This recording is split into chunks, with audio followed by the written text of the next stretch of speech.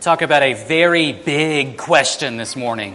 What is the ultimate purpose of missions? And if we're going to ask such a big question, we'd better let God answer it for us from the Scriptures. I'm going to point to two passages. They could be multiplied significantly, but we're going to narrow our attention to two as we think about the ultimate purpose of missions. David writes in Psalm 22, verse 27, "All the ends of the earth shall remember and turn to Yahweh, and all the families of the nations shall worship before you." David gets at the ultimate purpose of missions in a nutshell. It's that all the families of the earth, people from all the nations, would worship God. John Piper was right to start his book on missions, Let the Nations Be Glad, with the line, "Missions exists because worship doesn't." And so it's true that the great purpose of God is to bring about His exaltation, His worship among all the peoples on the planet. And if we ask the question, what will it look like when the mission is over? What will it look like when the mission is finished? The Bible gives us a picture of that as well. The Apostle John saw a vision of what it would look like when it's over. Revelation chapter 7, verse 9, John describes what he saw in a vision. A great multitude that no one could number, from every nation, from all tribes and peoples and languages, standing before the throne and before the Lamb, clothed in white robes with palm branches in their hands, and crying out with a loud voice, "Salvation belongs to our God who sits on the throne and to the Lamb." That is what it will look like when the mission is over, when the mission is finished. People from every tribe, every tongue, every place on the planet will be worshiping God and the Lamb. And that is what we're moving toward. That is the mission of God. We speak of missions, plural, and we're trying to get at the variety of ways that followers of Jesus engage with this grand mission, singular. God has one mission that He has been working toward since creation. He planned it even before creation. And so I want to turn our attention to one passage of Scripture that highlights and elaborates on this great purpose of missions from the book of Isaiah. Isaiah chapter 45, if you want to open your Bibles there, that would be a good idea. I'll give us an orientation to where we are in the book of Isaiah. Isaiah's been I don't want to say obsession, that sounds too negative, but it's been an interest of mine that I've spent my own study time, personal study time over the past few years, kind of marinating and swimming around in. And so every time I have an opportunity outside of a teaching block or a sermon series, I might be drawn to the book of Isaiah. And this passage in particular was a little bit surprising to me initially when I started thinking about it, but the more that I looked at it, the more it became apparent how fitting it is to think about the ultimate purpose of missions from this passage. Isaiah the man, the prophet, lived in the 700s BC into the 600s BC. His ministry, his prophetic ministry, can be dated pretty specifically to 740 BC through about 680 BC. A long, long time of ministry. And his preaching was focused on the southern kingdom, Judah, and its kings. And so the book of Isaiah is a collection of the messages that he preached orally, at least largely, that he wrote down in a certain sequence. They are not in chronological order. It becomes pretty apparent as you read the book, but he's put them together in a certain sequence and in a certain way so that we see the big picture about God and His ultimate plan in this world.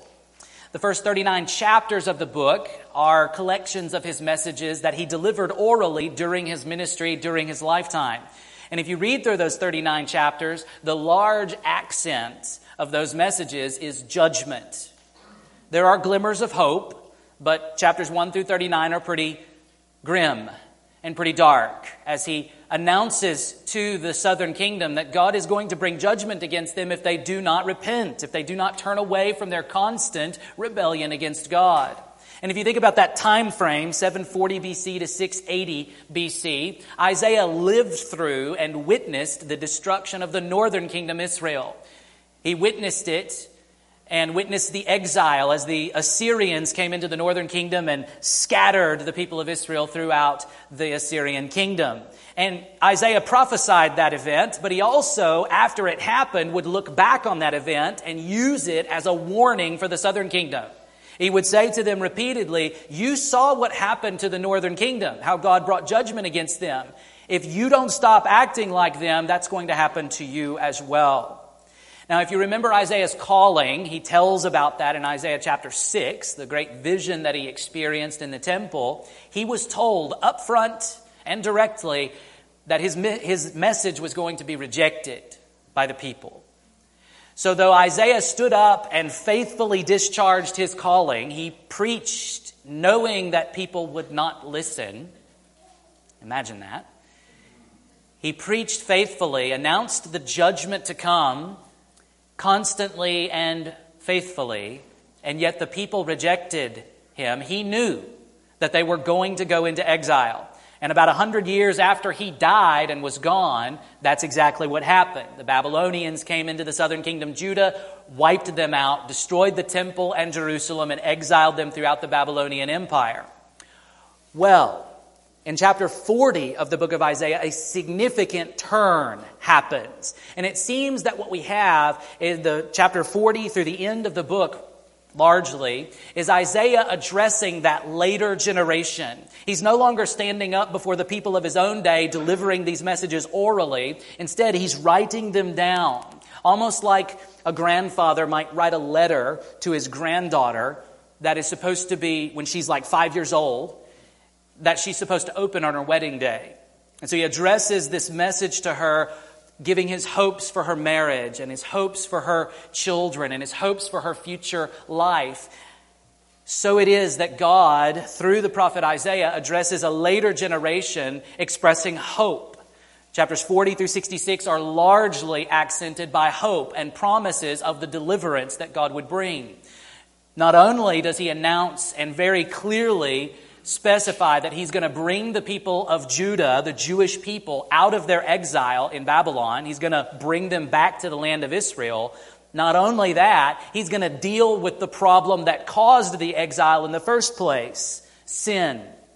And so Isaiah chapter 40 on through the end of the book is largely about that future, about how God is going to bring his people back into the land and also deal with their sin.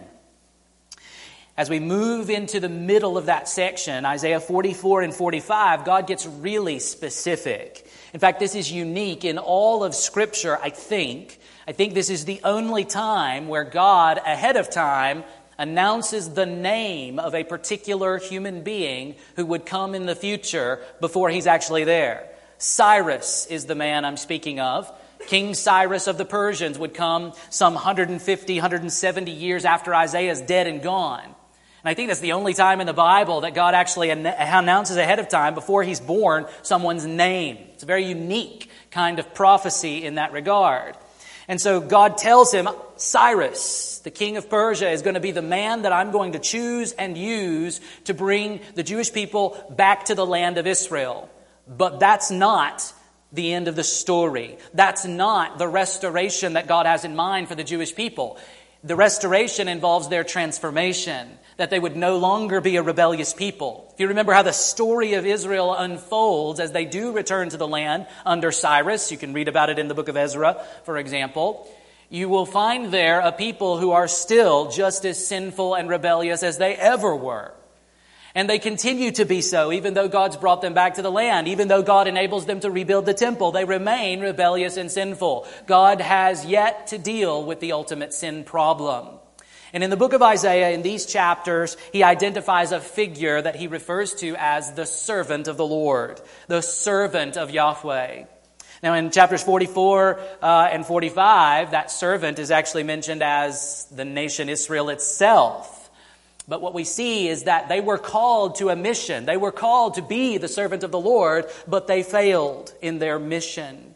Therefore, God chooses an individual from among them, a man, to be the servant of the Lord who would bring that redemption. We know his name is Jesus. And in Isaiah 45, we're in the midst of all of that.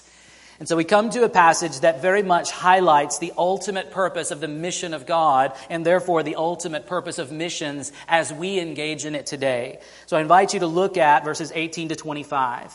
Isaiah 45, 18 to 25. For thus says Yahweh, who created the heavens, He is God, who formed the earth and made it. He established it. He did not create it empty. He formed it to be inhabited. I am Yahweh, and there is no other. I did not speak in secret in a land of darkness. I did not say to the offspring of Jacob, seek me in vain. I, Yahweh, speak the truth. I declare what is right. Assemble yourselves and come. Draw near together, you survivors of the nations. They have no knowledge who carry about their wooden idols and keep on praying to a God that cannot save. Declare and present your case. Let them take counsel together. Who told this long ago? Who declared it of old? Was it not I, Yahweh? And there is no other God besides me. A righteous God and a Savior. There is none besides me. Turn to me and be saved, all the ends of the earth. For I am God and there is no other. By myself I have sworn. From my mouth has gone out in righteousness a word that shall not return.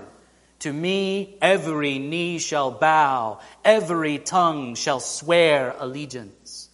Only in Yahweh it shall be said of me, are righteousness and strength. To him shall come and be ashamed all who were incensed against him. In Yahweh all the offspring of Israel shall be justified and shall glory.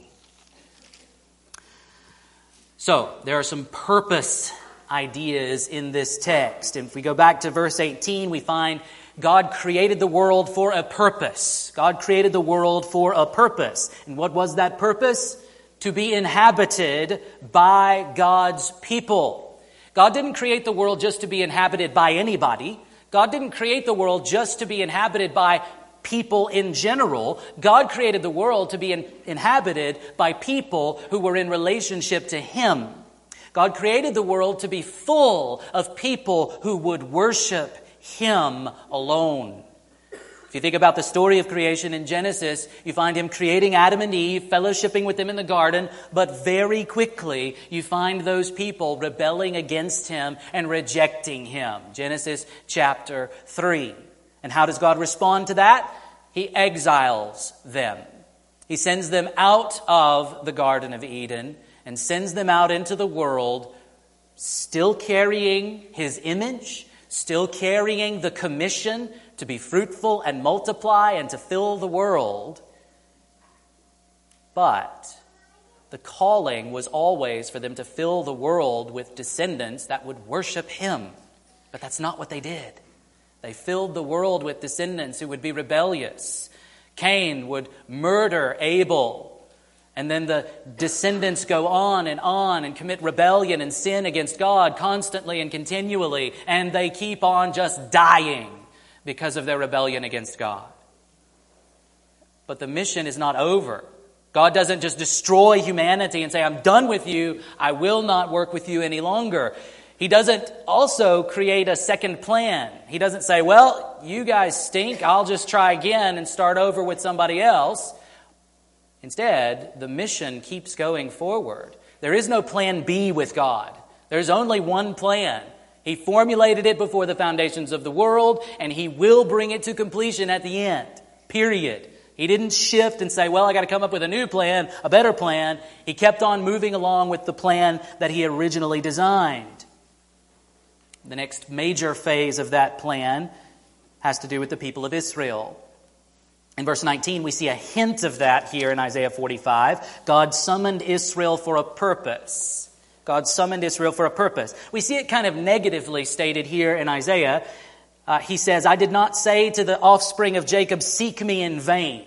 So He didn't call the people of Israel for no purpose. He didn't say, seek me to no good effect. And so to get at what was the purpose, what was the reason that God called the people of Israel, we have to go to another text. And I'm going to be real brief here and real summary for the sake of time.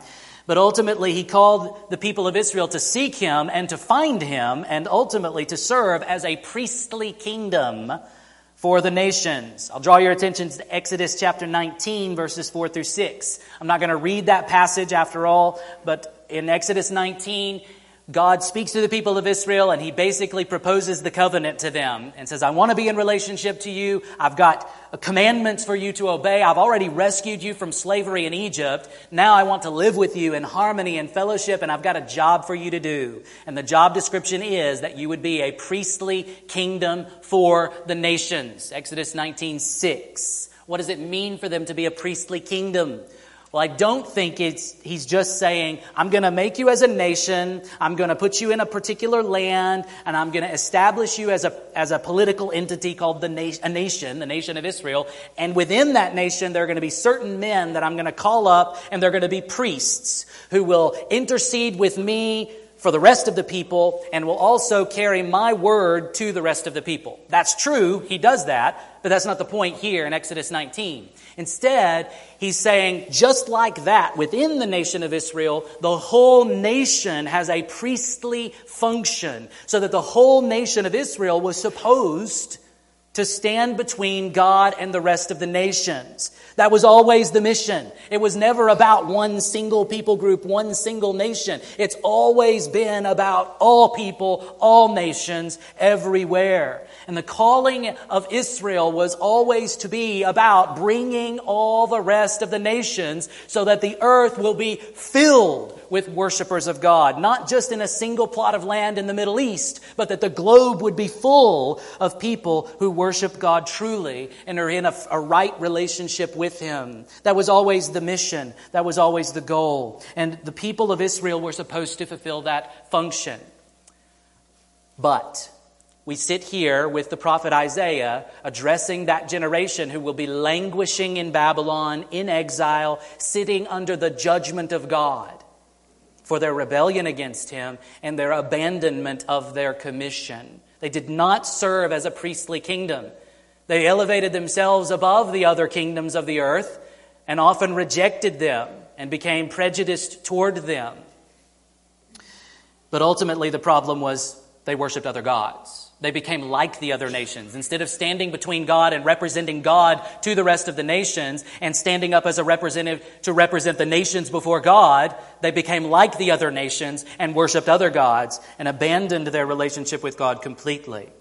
So then in verses 20 to 21, Isaiah turns his attention to those nations directly. And God now summons Gentiles for a purpose. Verses 20 and 21 get at this. I want you to look at those verses again and focus in on the way that God, through the prophet, addresses the nations here. He says, assemble yourselves and come, draw near together, you survivors of the nations. That survivor language is very important in the book of Isaiah. It's tied to a major theme in the Bible that we could call the remnant theme. And it's a very important theme in the book of Isaiah itself. But normally we associate that with the remnant of Israel. The theme of the remnant idea that's present in Scripture from Genesis to Revelation and everywhere in between is that God always preserves for himself a remnant of people who trust him. God always preserves a remnant for himself. No matter how bad things look, we've been going through the book of Judges right now. It's hard to find faithful people in the book of Judges. But the truth of the matter is, even though we don't see them popping up and being featured in the book of Judges, God has preserved for himself a remnant of faithful people even during the period of the Judges. God always preserves a remnant, a small number of people who are faithful to him. God does that. God is the one who preserves the remnant and holds them in their faithfulness to God. And so it is that as there is a remnant of Israel, there's also a remnant of the Gentiles. And what you find in the book of Isaiah is that these two groups almost merge in certain ways. so that there is one remnant. There is ultimately one people that God is uniting together from Israel and the nations to be joined together. And Isaiah paints that picture repeatedly in his book. And so it is here that this is a contributor to that theme, that running idea in the book of Isaiah. But the language of survivors is not just a theological term, it's a literal term. It's the reality that these are people who have survived something terrible. And the reality probably in view is God's ongoing judgment through history. Isaiah has talked about it many, many times, especially in the early chapters of the book of Isaiah. God pours out his wrath during history. God executes judgment in history in the form of international conflicts, in the form of natural disasters that kill people. God pours out his wrath in history, and he's done that. And so the call here is for those who have survived those things. These international conflicts, these natural disasters, the outworking of God's wrath in history hasn't killed everybody. And so the idea is, if you're still alive, you have an opportunity to respond to the call here. And so he calls out to the survivors among the nations, a Gentile remnant, if you will, and invites them to come. And the purpose for which he summons them is to abandon their idols and to find him to be the only true God and Savior. So he mocks their idolatry in the rest of verse 20. They have no knowledge. They are ignorant who carry about their wooden idols. I mean, think about it. God is supposed to carry people. You're not supposed to carry gods. They're not much of a god if you have to carry them. And so God through Isaiah mocks their idolatry and the fact that they keep on praying to a God who cannot save, has no ability to rescue them or deliver them from judgment. And so then he invites them to himself. And in verse 21, he focuses on his uniqueness. That's really what the mission is all about, declaring the uniqueness and the solidarity, if you will, that he is the only true God. There is no other. Therefore, there is no other way of salvation. And so it is that he draws attention to himself. He talks about how he, long ago, talked about these things, whether that be talking about raising up Cyrus to deliver the people of Israel, or just the fact that he has told them repeatedly and repeatedly and repeatedly that he's the only true God and idolatry is stupid. He has said that. He is a righteous God and a Savior. There is none besides me. And so in the rest of the passage, verses 22 to 25, we see God summoning all to be saved. And ultimately, the guarantee is that all will bow before him for a purpose. What is that purpose? To give God all the glory. All are called to salvation, and all ultimately will bow before him so that he alone gets all the glory. Look at verse 22 again. He calls out to all the ends of the earth and says, "Turn to me and be saved, for I am God and there is no other." So he points out that he is the only one who has the power to save. He is the only one that can bring salvation of any kind.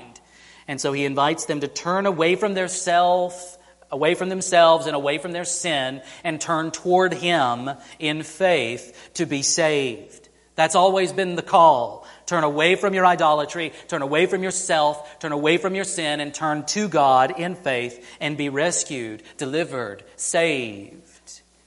And then he swears in verse 23.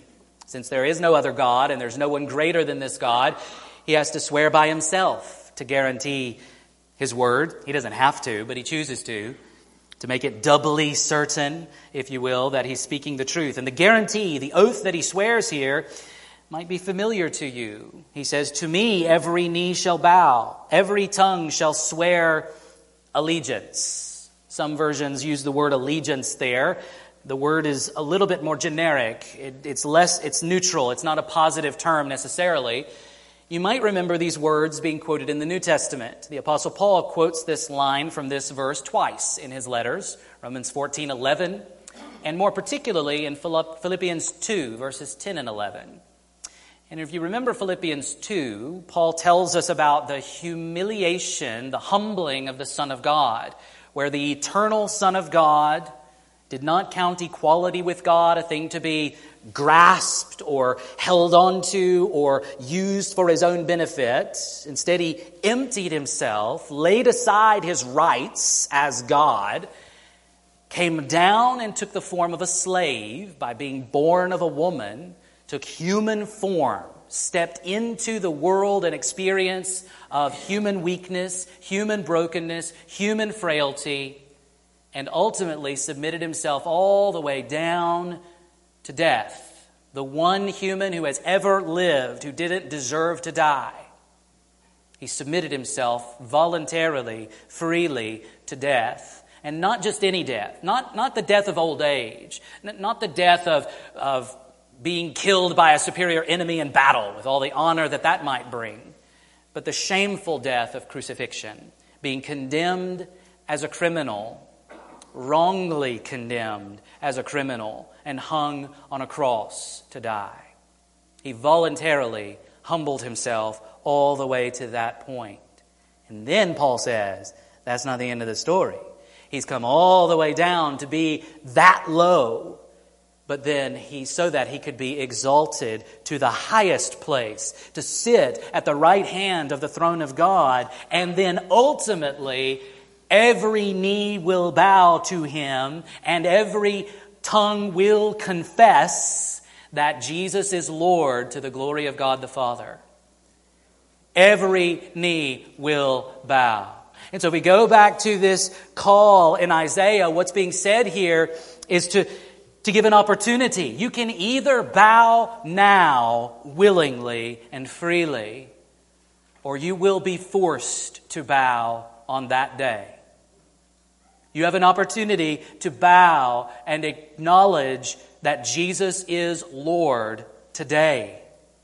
As long as you are breathing the air of this world, you have an opportunity to bow the knee freely and willingly and acknowledge Jesus as the only true God, the only Savior.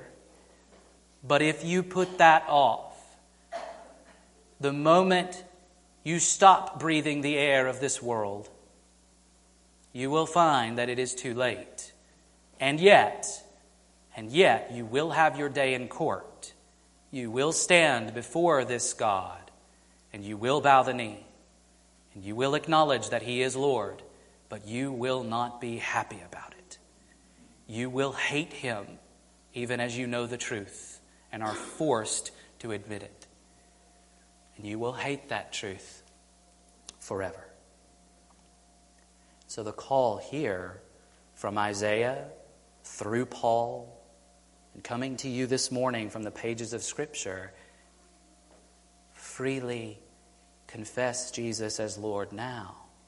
Bow the knee now. And live your life ever in service to this great Savior. The Isaiah gives us both sides of the picture here at the end of verse 24 and into verse 25. He says, "To him shall come and be ashamed all who were incensed against him." All will come to Jesus.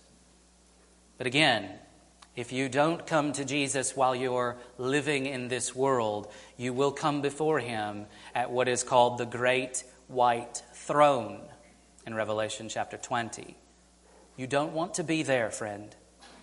You don't want to find yourself standing before Jesus at that place.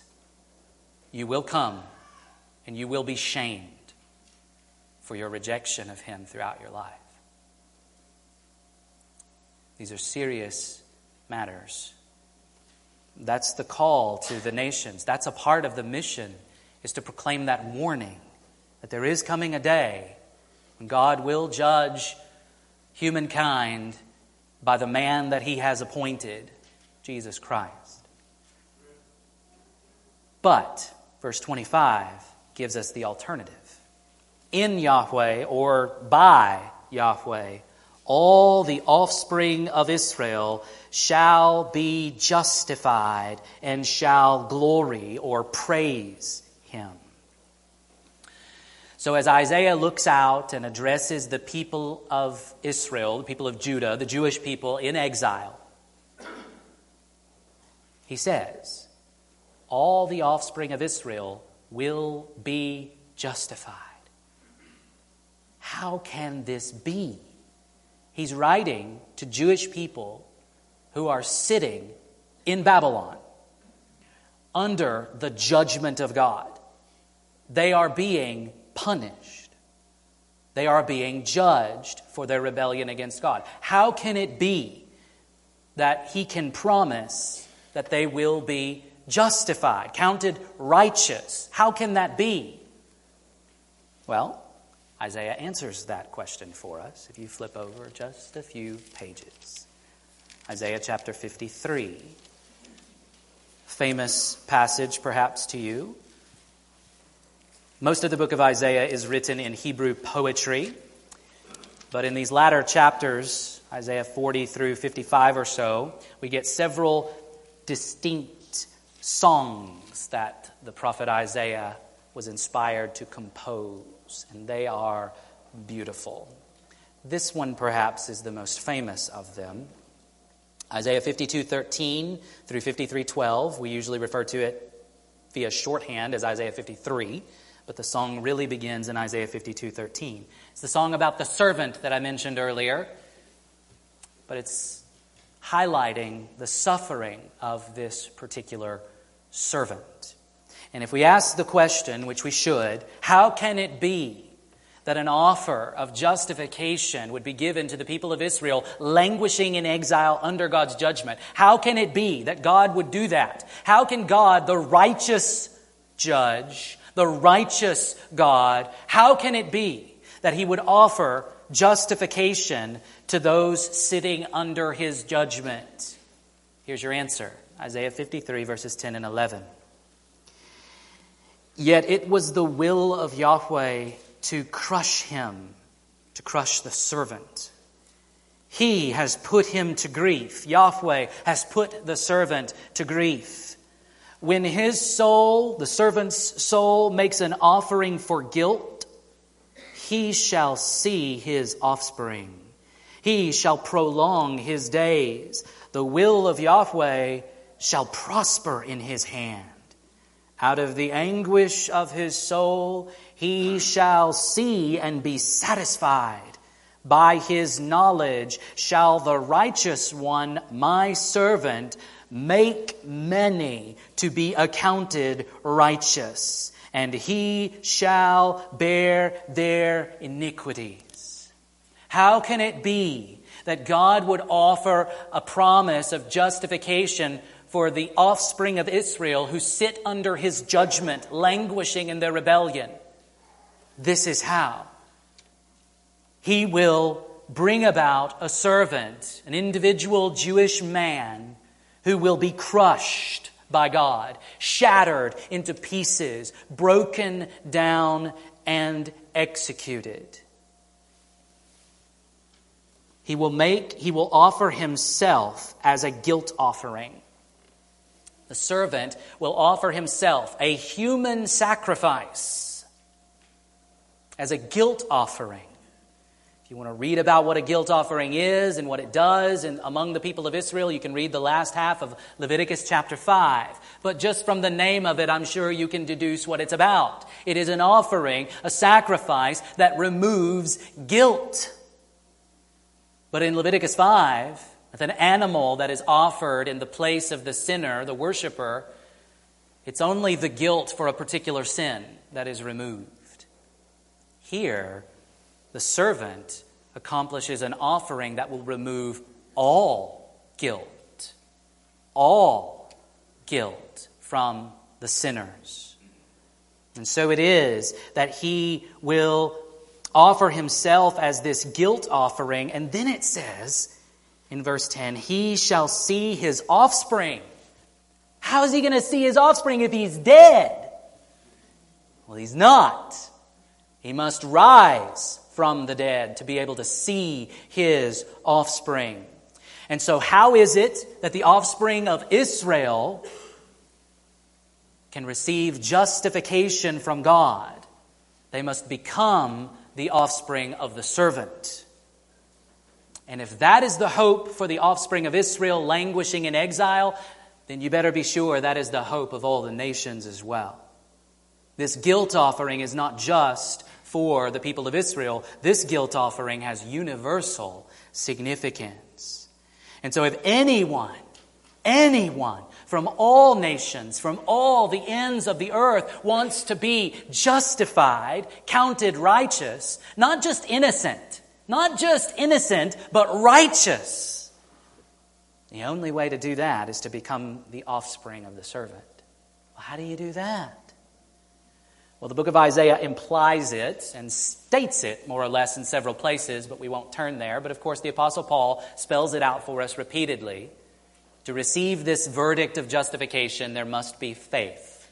We must trust this servant, the man we know of as Jesus. We must trust him. And that is what provides the verdict of righteous over your life, no matter what you've done, no matter what kind of rebellion or sin you've committed. The offer is there for all who will trust this servant and his work on our behalf.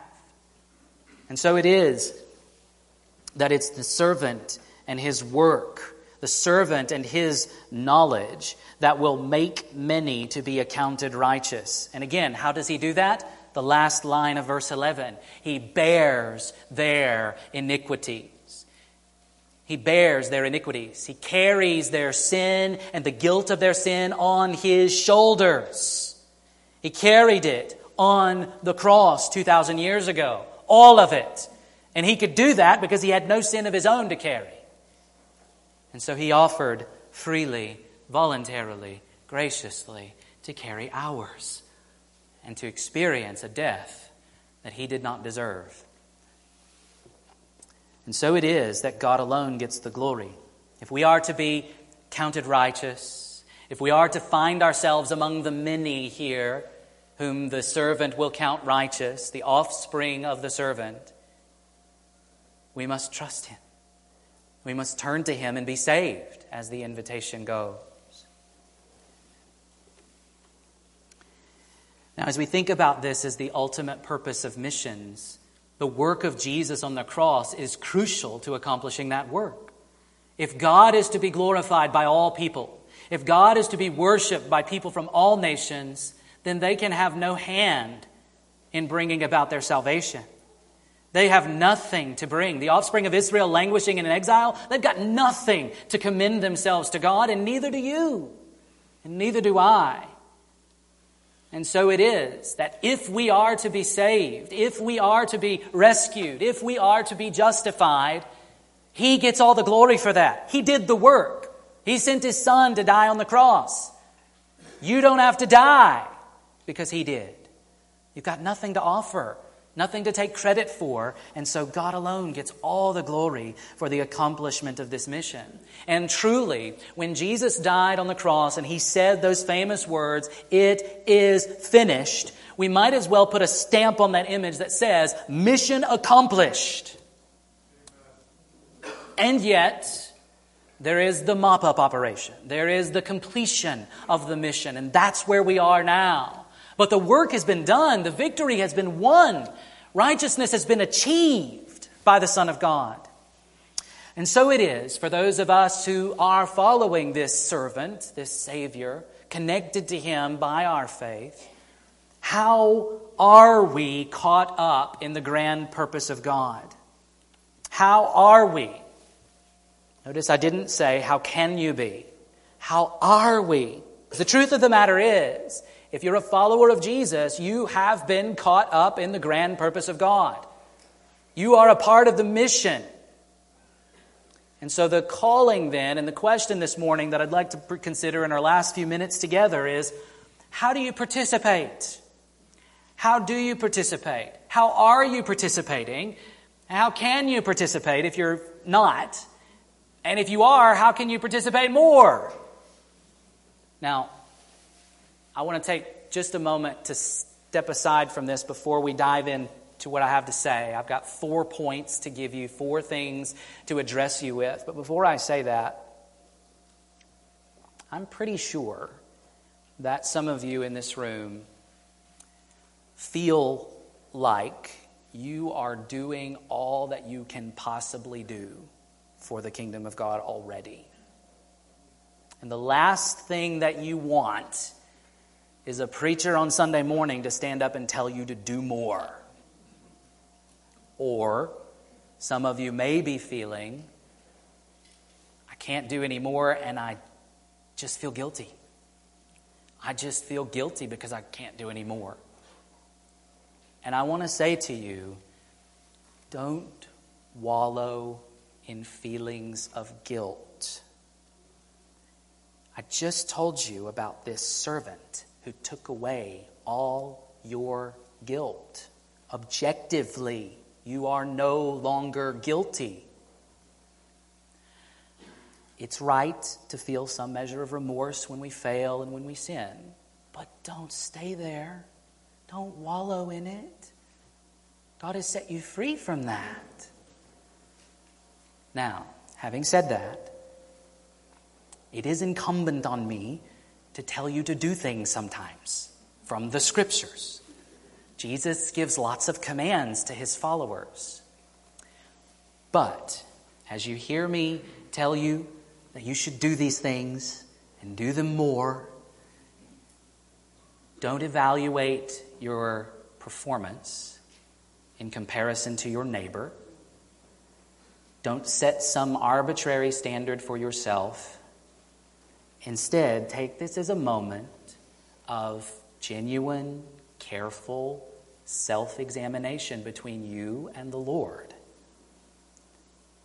You may be doing all you need to do right now with what God has given you in this season of your life.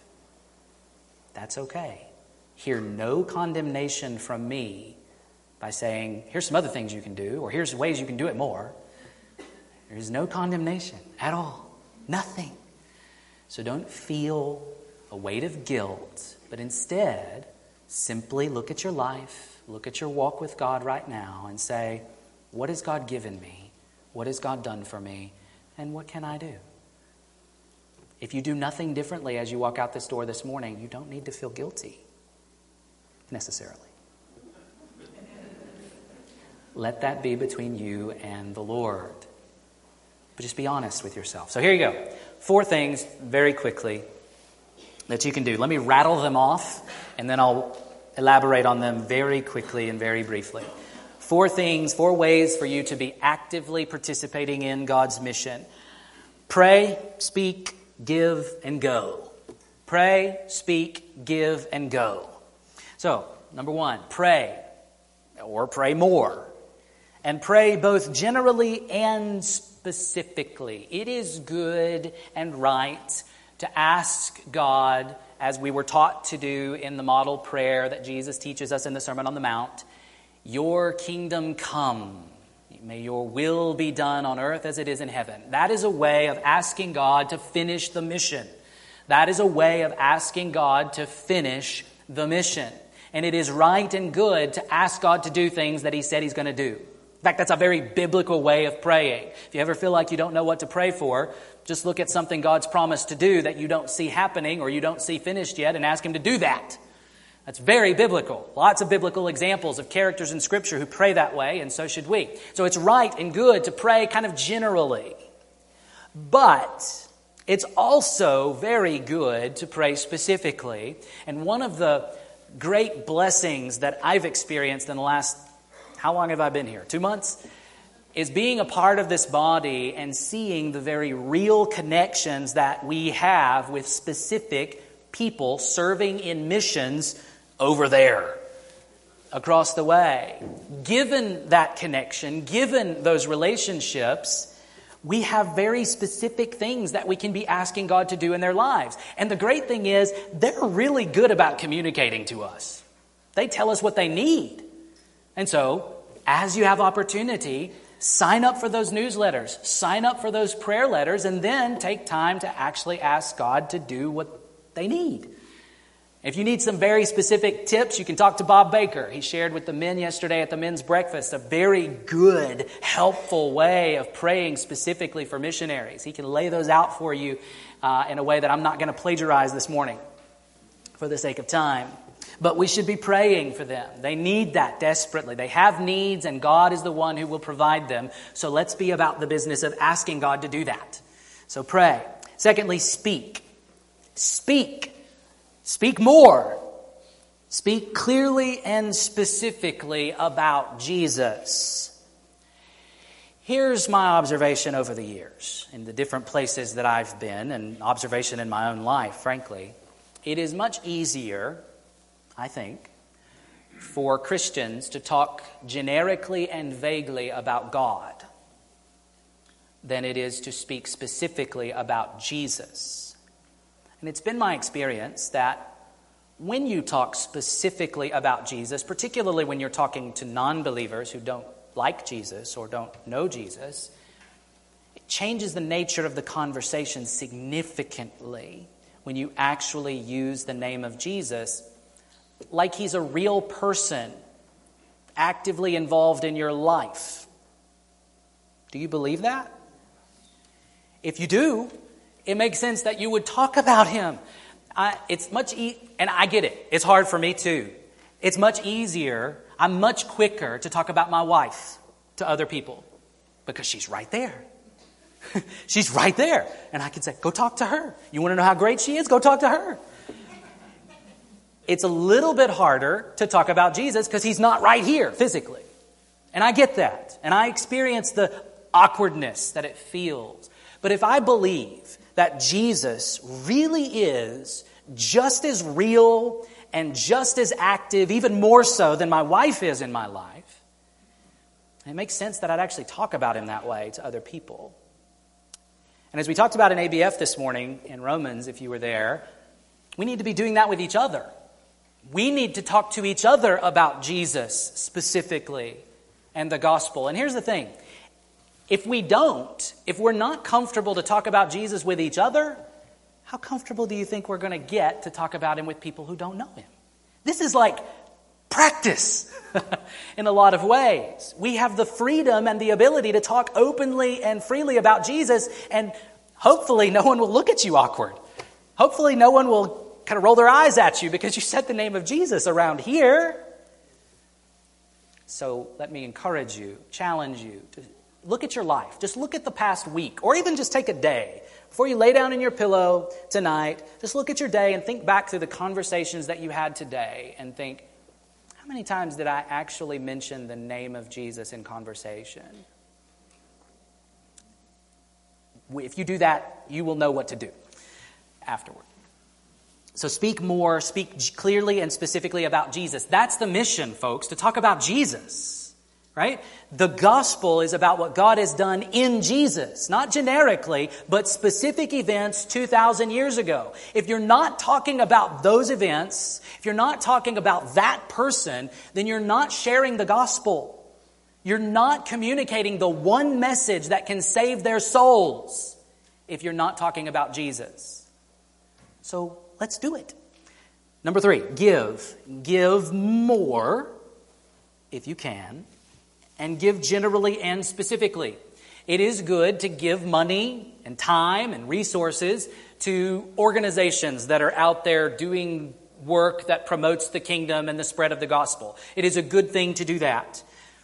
And we ought to do that as God blesses us and provides resources with us. He provides those things for us to share with others. And so let's be doing that. But also, again, going back to our connection with real missions and real missionaries who have real needs. On occasion, those needs are financial and resource related. And so every time you read about or hear about a need, this is all you need to do.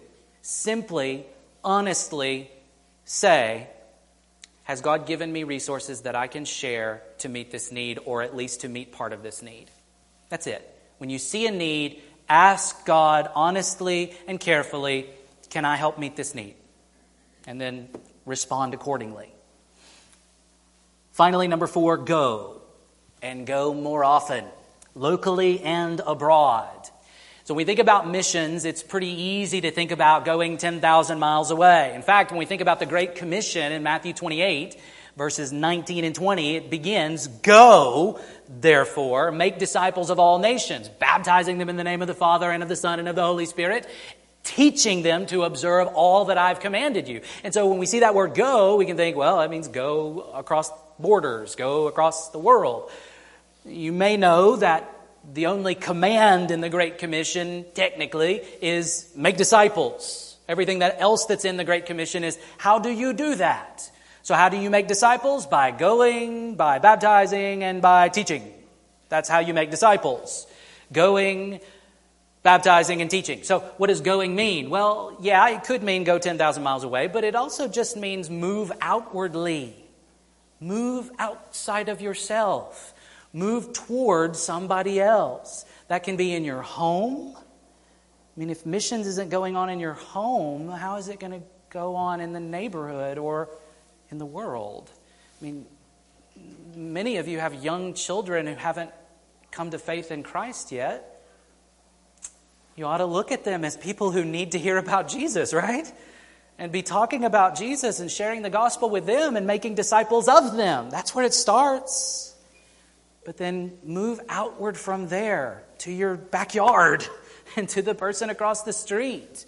And then if you have opportunity, go 10,000 miles away. Go to Jamaica. Go to Brazil. Go to the Philippines. Go. Go! As God provides you opportunities and resources, go.